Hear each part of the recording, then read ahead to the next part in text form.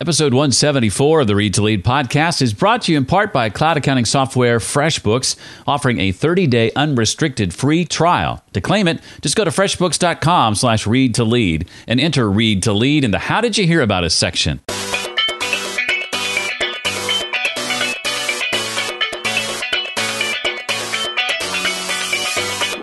When we learn more and feel like we're an expert, we tend to close down to outside viewpoints, and we tend to be overly confident in our own viewpoint.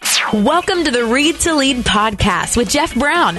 Jeff believes that if you desire to achieve true success in business and in life, then consistent and intentional reading is a must. The Read to Lead podcast will not only help you narrow this ever-important reading list, but also bring you key insights and valuable feedback from some of today's most successful and inspiring authors. And now, here's Jeff. This is the podcast dedicated to your personal and professional growth. We talk about leadership, personal development, productivity, career, business, marketing, sales, and entrepreneurship. If there's a great book that's been written on one of those topics, chances are it's going to be featured right here.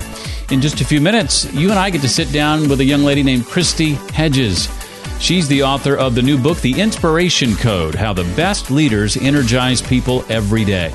I'll ask Kristi to help us learn how to be present for more of our conversations. I'll also ask Kristi for some effective strategies for helping us get around overwhelm. We'll talk about the power of outwardly recognizing the potential in others and a whole lot more.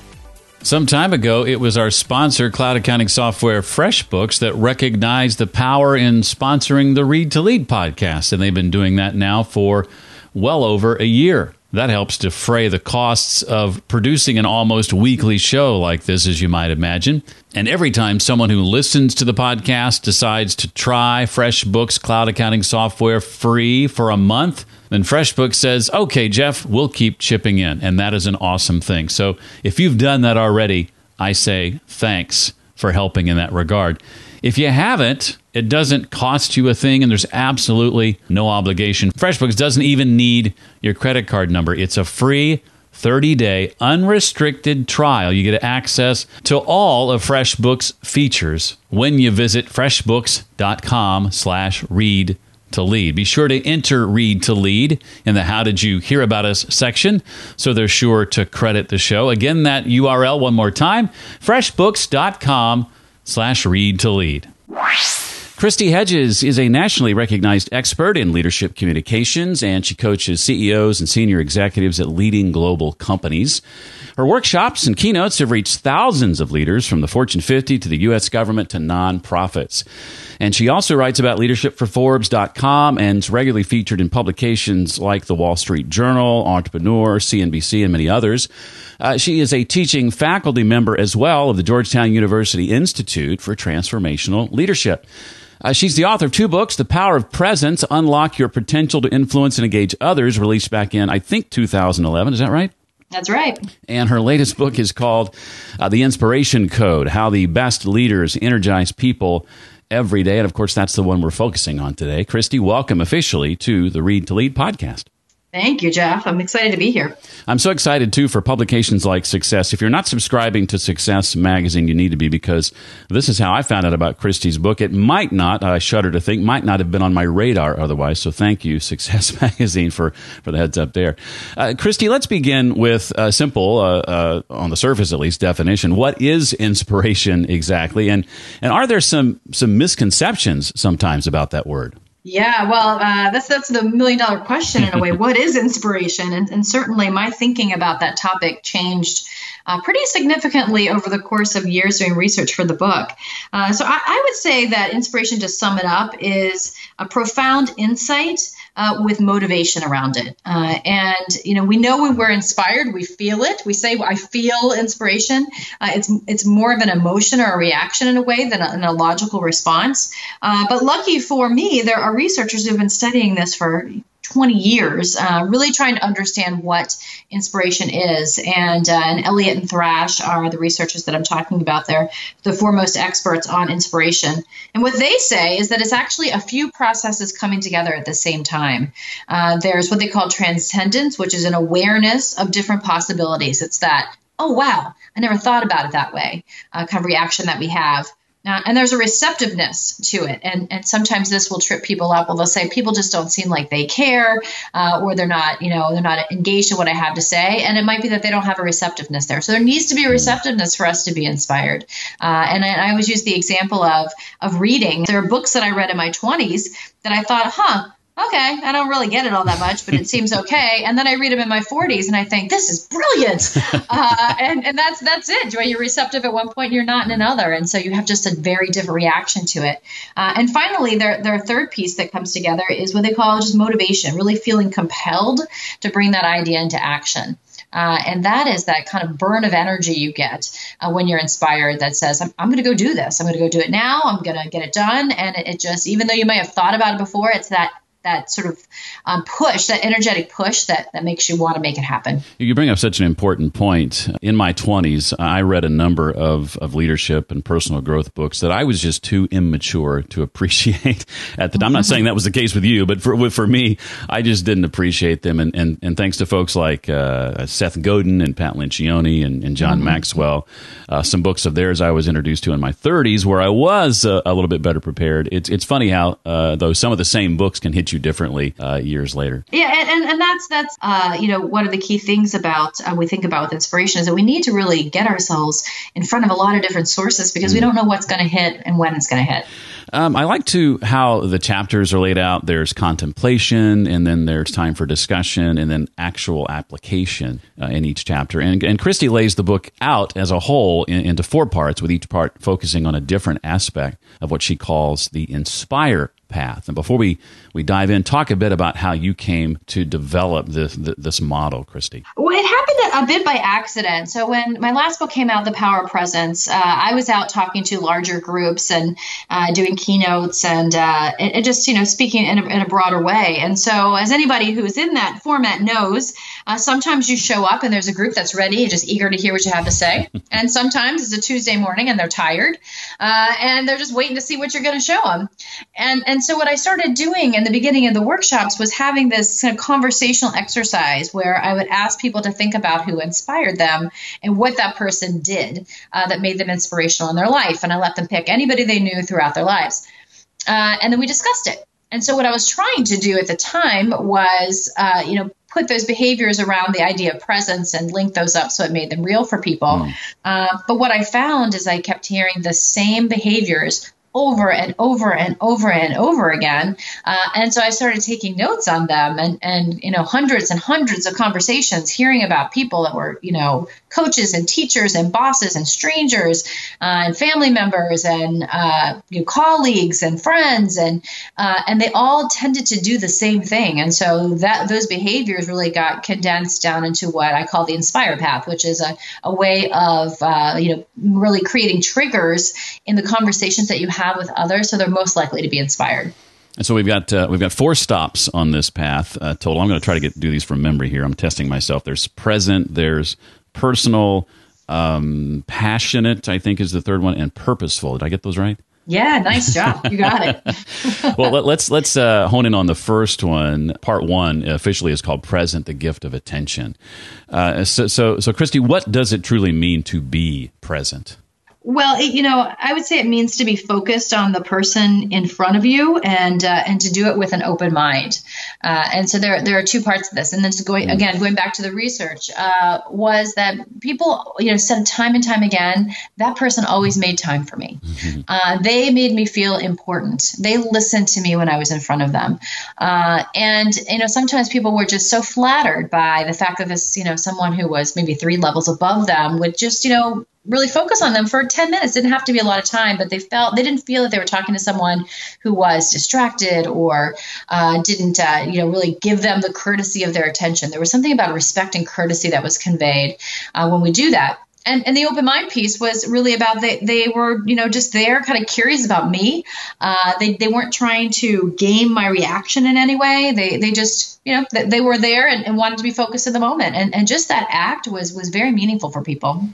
I spent some time in the music business, and I remember years ago working with an artist, and one of the common themes for people who met that artist was for the 5 minutes I had with her, she made me feel like I was the only person in the room. Exactly. And you hear things like that, and people will talk about it with certain politicians, for example, or leaders, how they just have that effect on people.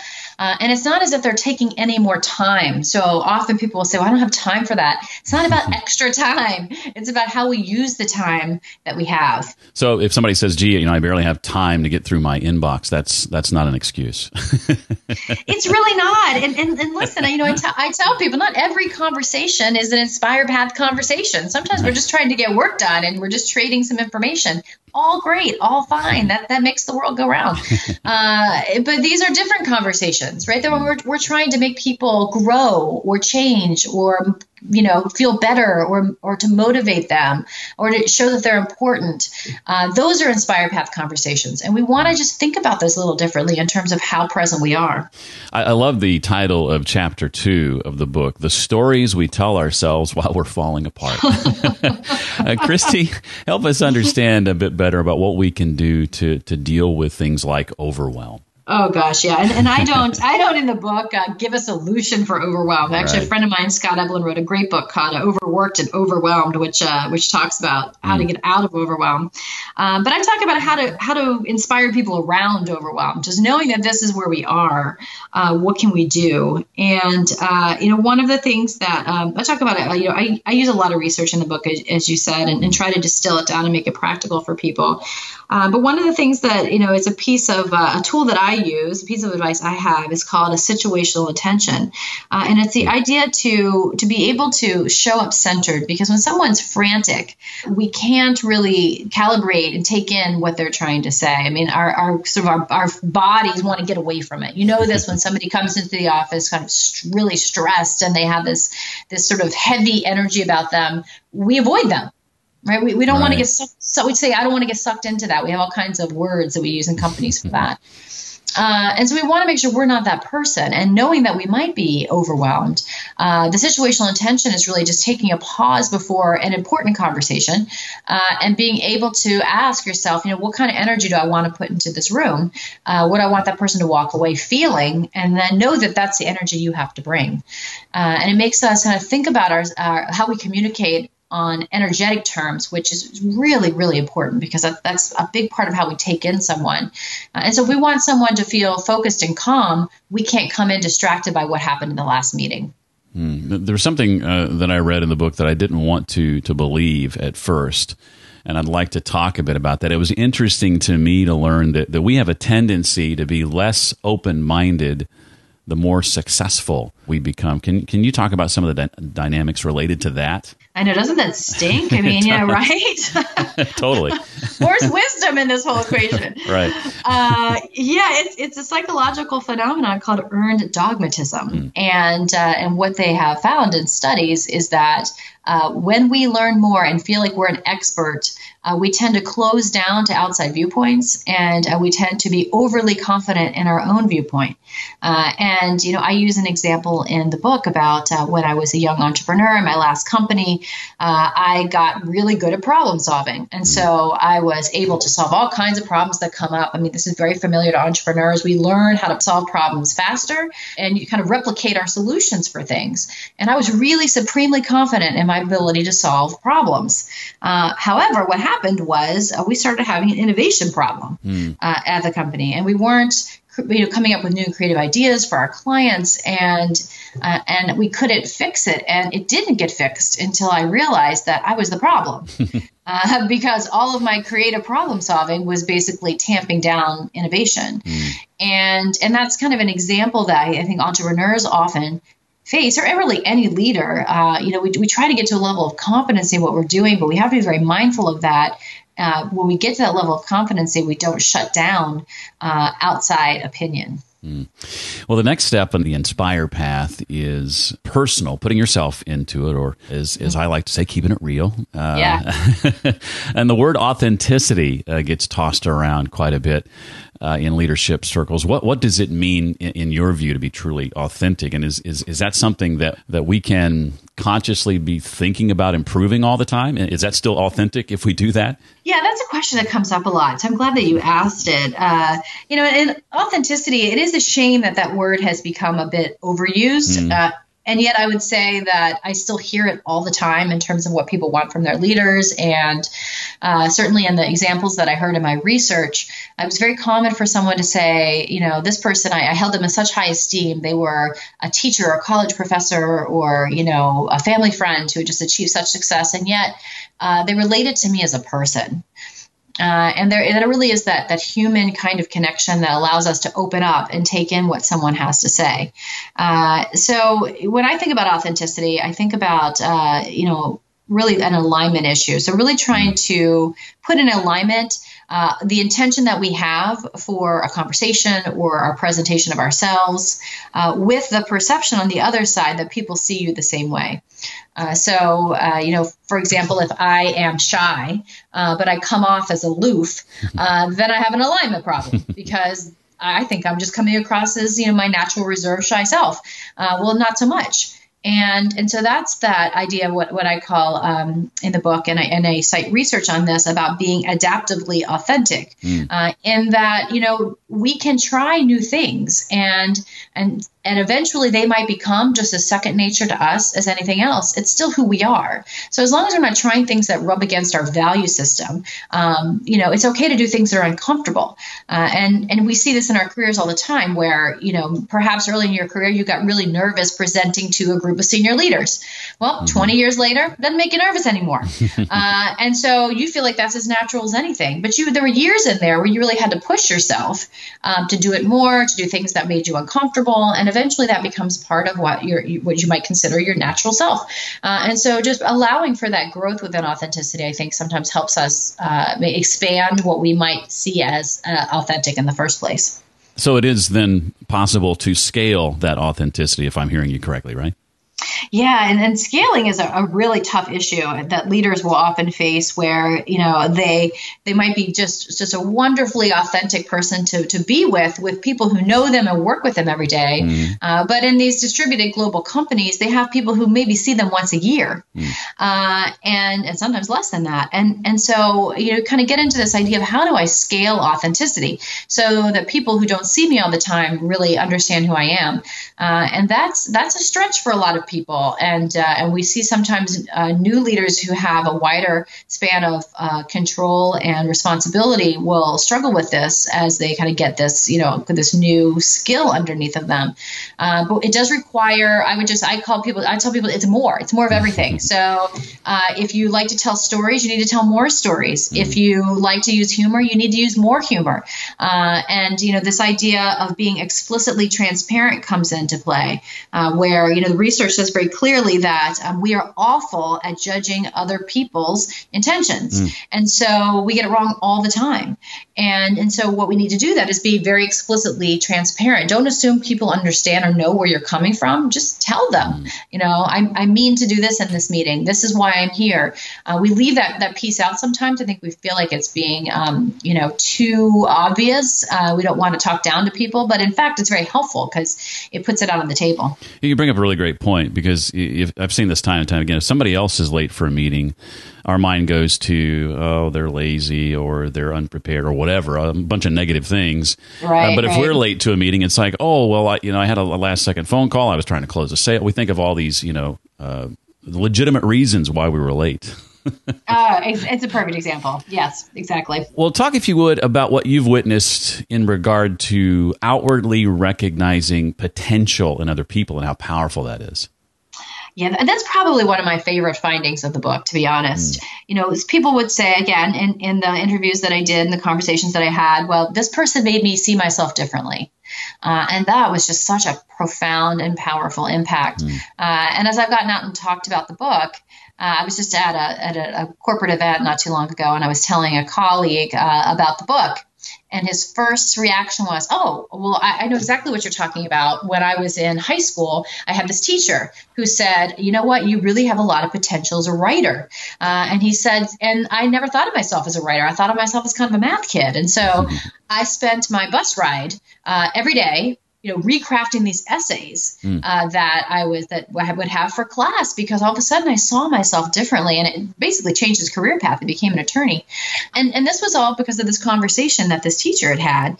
And so, the same thing is with leaders, with anybody really, but leaders have a profound effect on other people, is to just really highlight people's potential and to do it very intentionally. So, most managers know the strengths and the weaknesses of their team members, and we certainly try to shore up their weaknesses, but their potential, we might mention what they're good at once a year in the annual performance review. When we should be taking them aside, having, again, those really powerful, impactful 10-minute conversations to just spotlight their potential. Because, there's all kinds of research on the Pygmalion effect, which a lot of people have heard about, where we rise or fall to people's expectations. But it's absolutely true. And as I was writing this book, Sidney Finkelstein came out with a book called Super Bosses, and I interviewed him for the book, and that was a big part of his book too. The people who were just what he calls super bosses, who just really were talent machines, just spit people out, and they just went on and started huge companies after that. One of the main things they did is that they called potential out, and they made people rise to that potential. Kristi calls listening the quiet influence. I like that phrase. Can you share your insights, Kristi, on ways that we can train ourselves to be better listeners? Sure. Well, listening in some research that I did quantitatively in the book was the number one most often cited inspirational behavior. And so, that one took me back a little bit as a communications professional for most of my career. And I looked at that and thought about it a little bit more, but then I realized what it does is it really is a quiet influence, because it creates a space for other people to have insights. And the best advice I can give to folks who want to work on their listening is to learn how to mind the gap. And what I mean by that is we have a gap between how fast someone can talk and how quickly we can process, and that we can process much faster than someone else can talk. And so we have some options for how we use that processing time.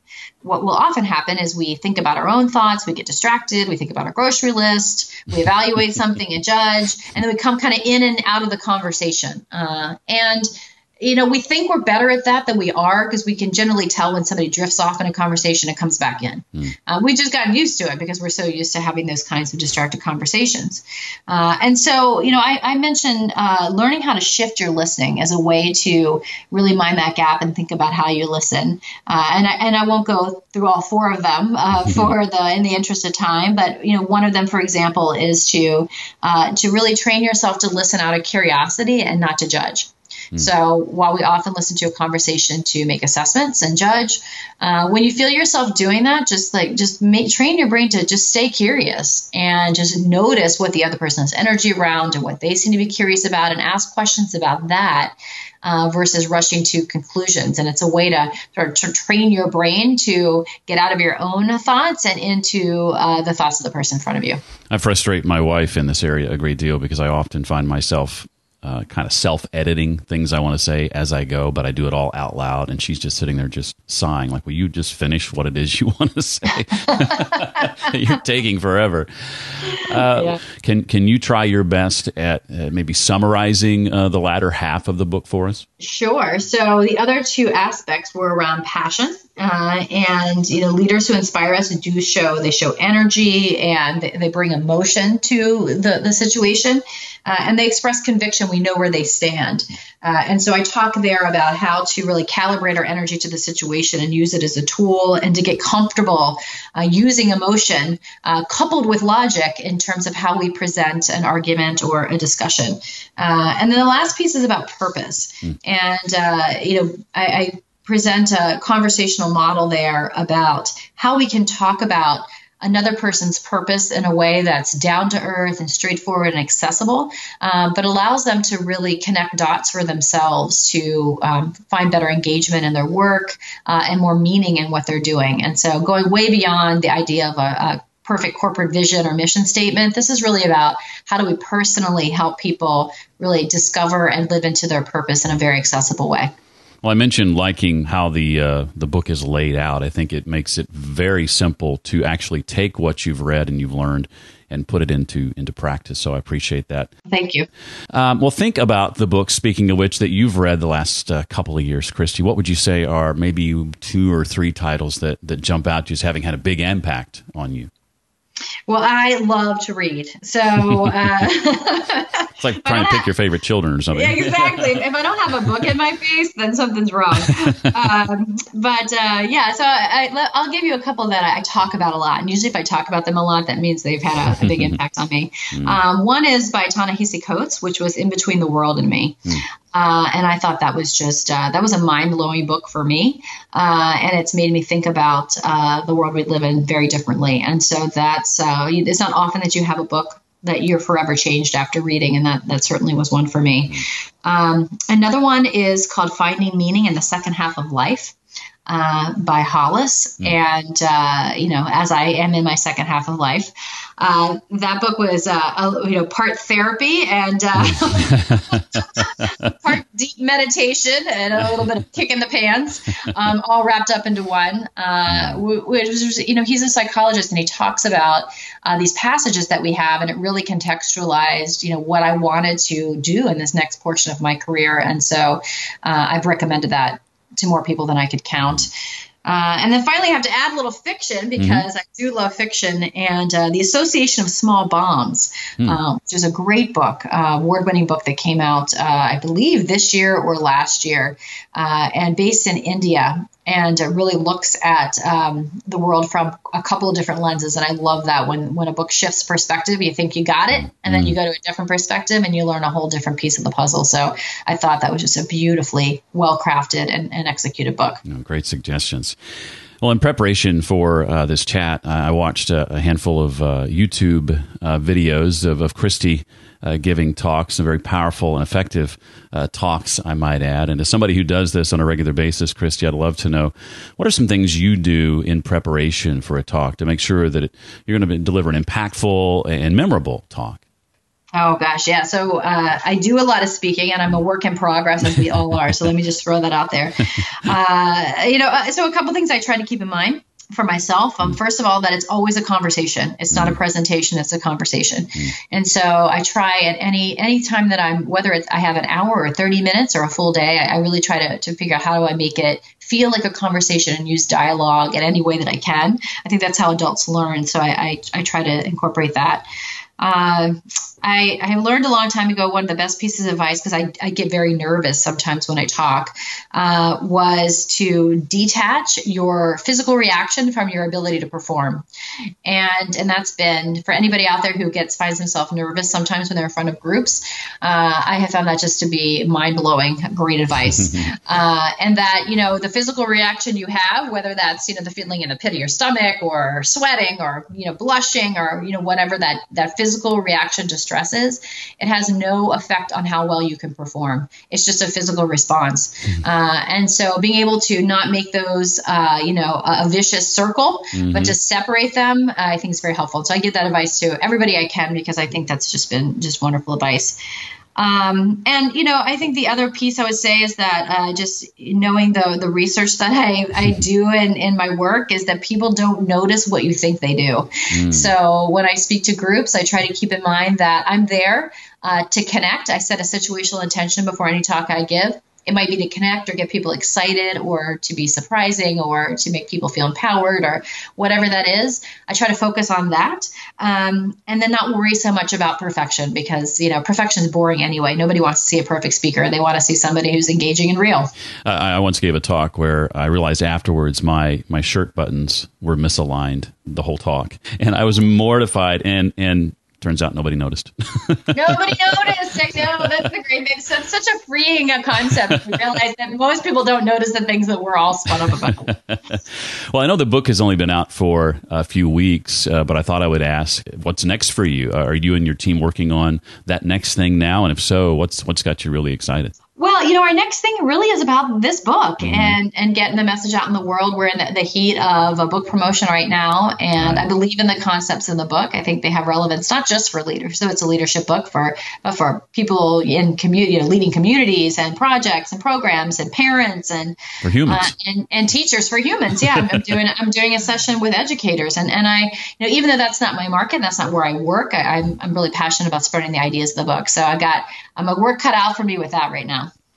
Well, the title of the book, again, is The Inspiration Code, How the Best Leaders Energize People Every Day. I think it's a great one, and you should pick it up today. Available right now on Amazon or where you buy your favorite books. Kristi, thank you so much for your time. I really appreciate it. It's great to be here. Thanks so much. It was fun. Kristi's book recommendations include 3 books I don't think have ever been recommended on the show before, so you've got some new reading ahead of you.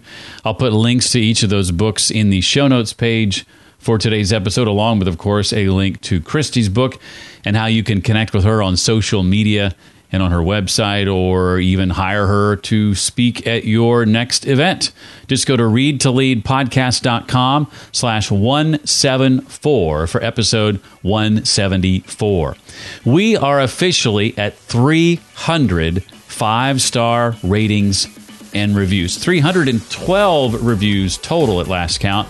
We got a couple of 4-star and 3-star. That's okay. But I am so excited to be at that number of 5-star ratings and written reviews. If you'd like to add your rating and review to that list in iTunes, just go to readtoleadpodcast.com/iTunes. You can also review us in Stitcher at readtoleadpodcast.com/Stitcher.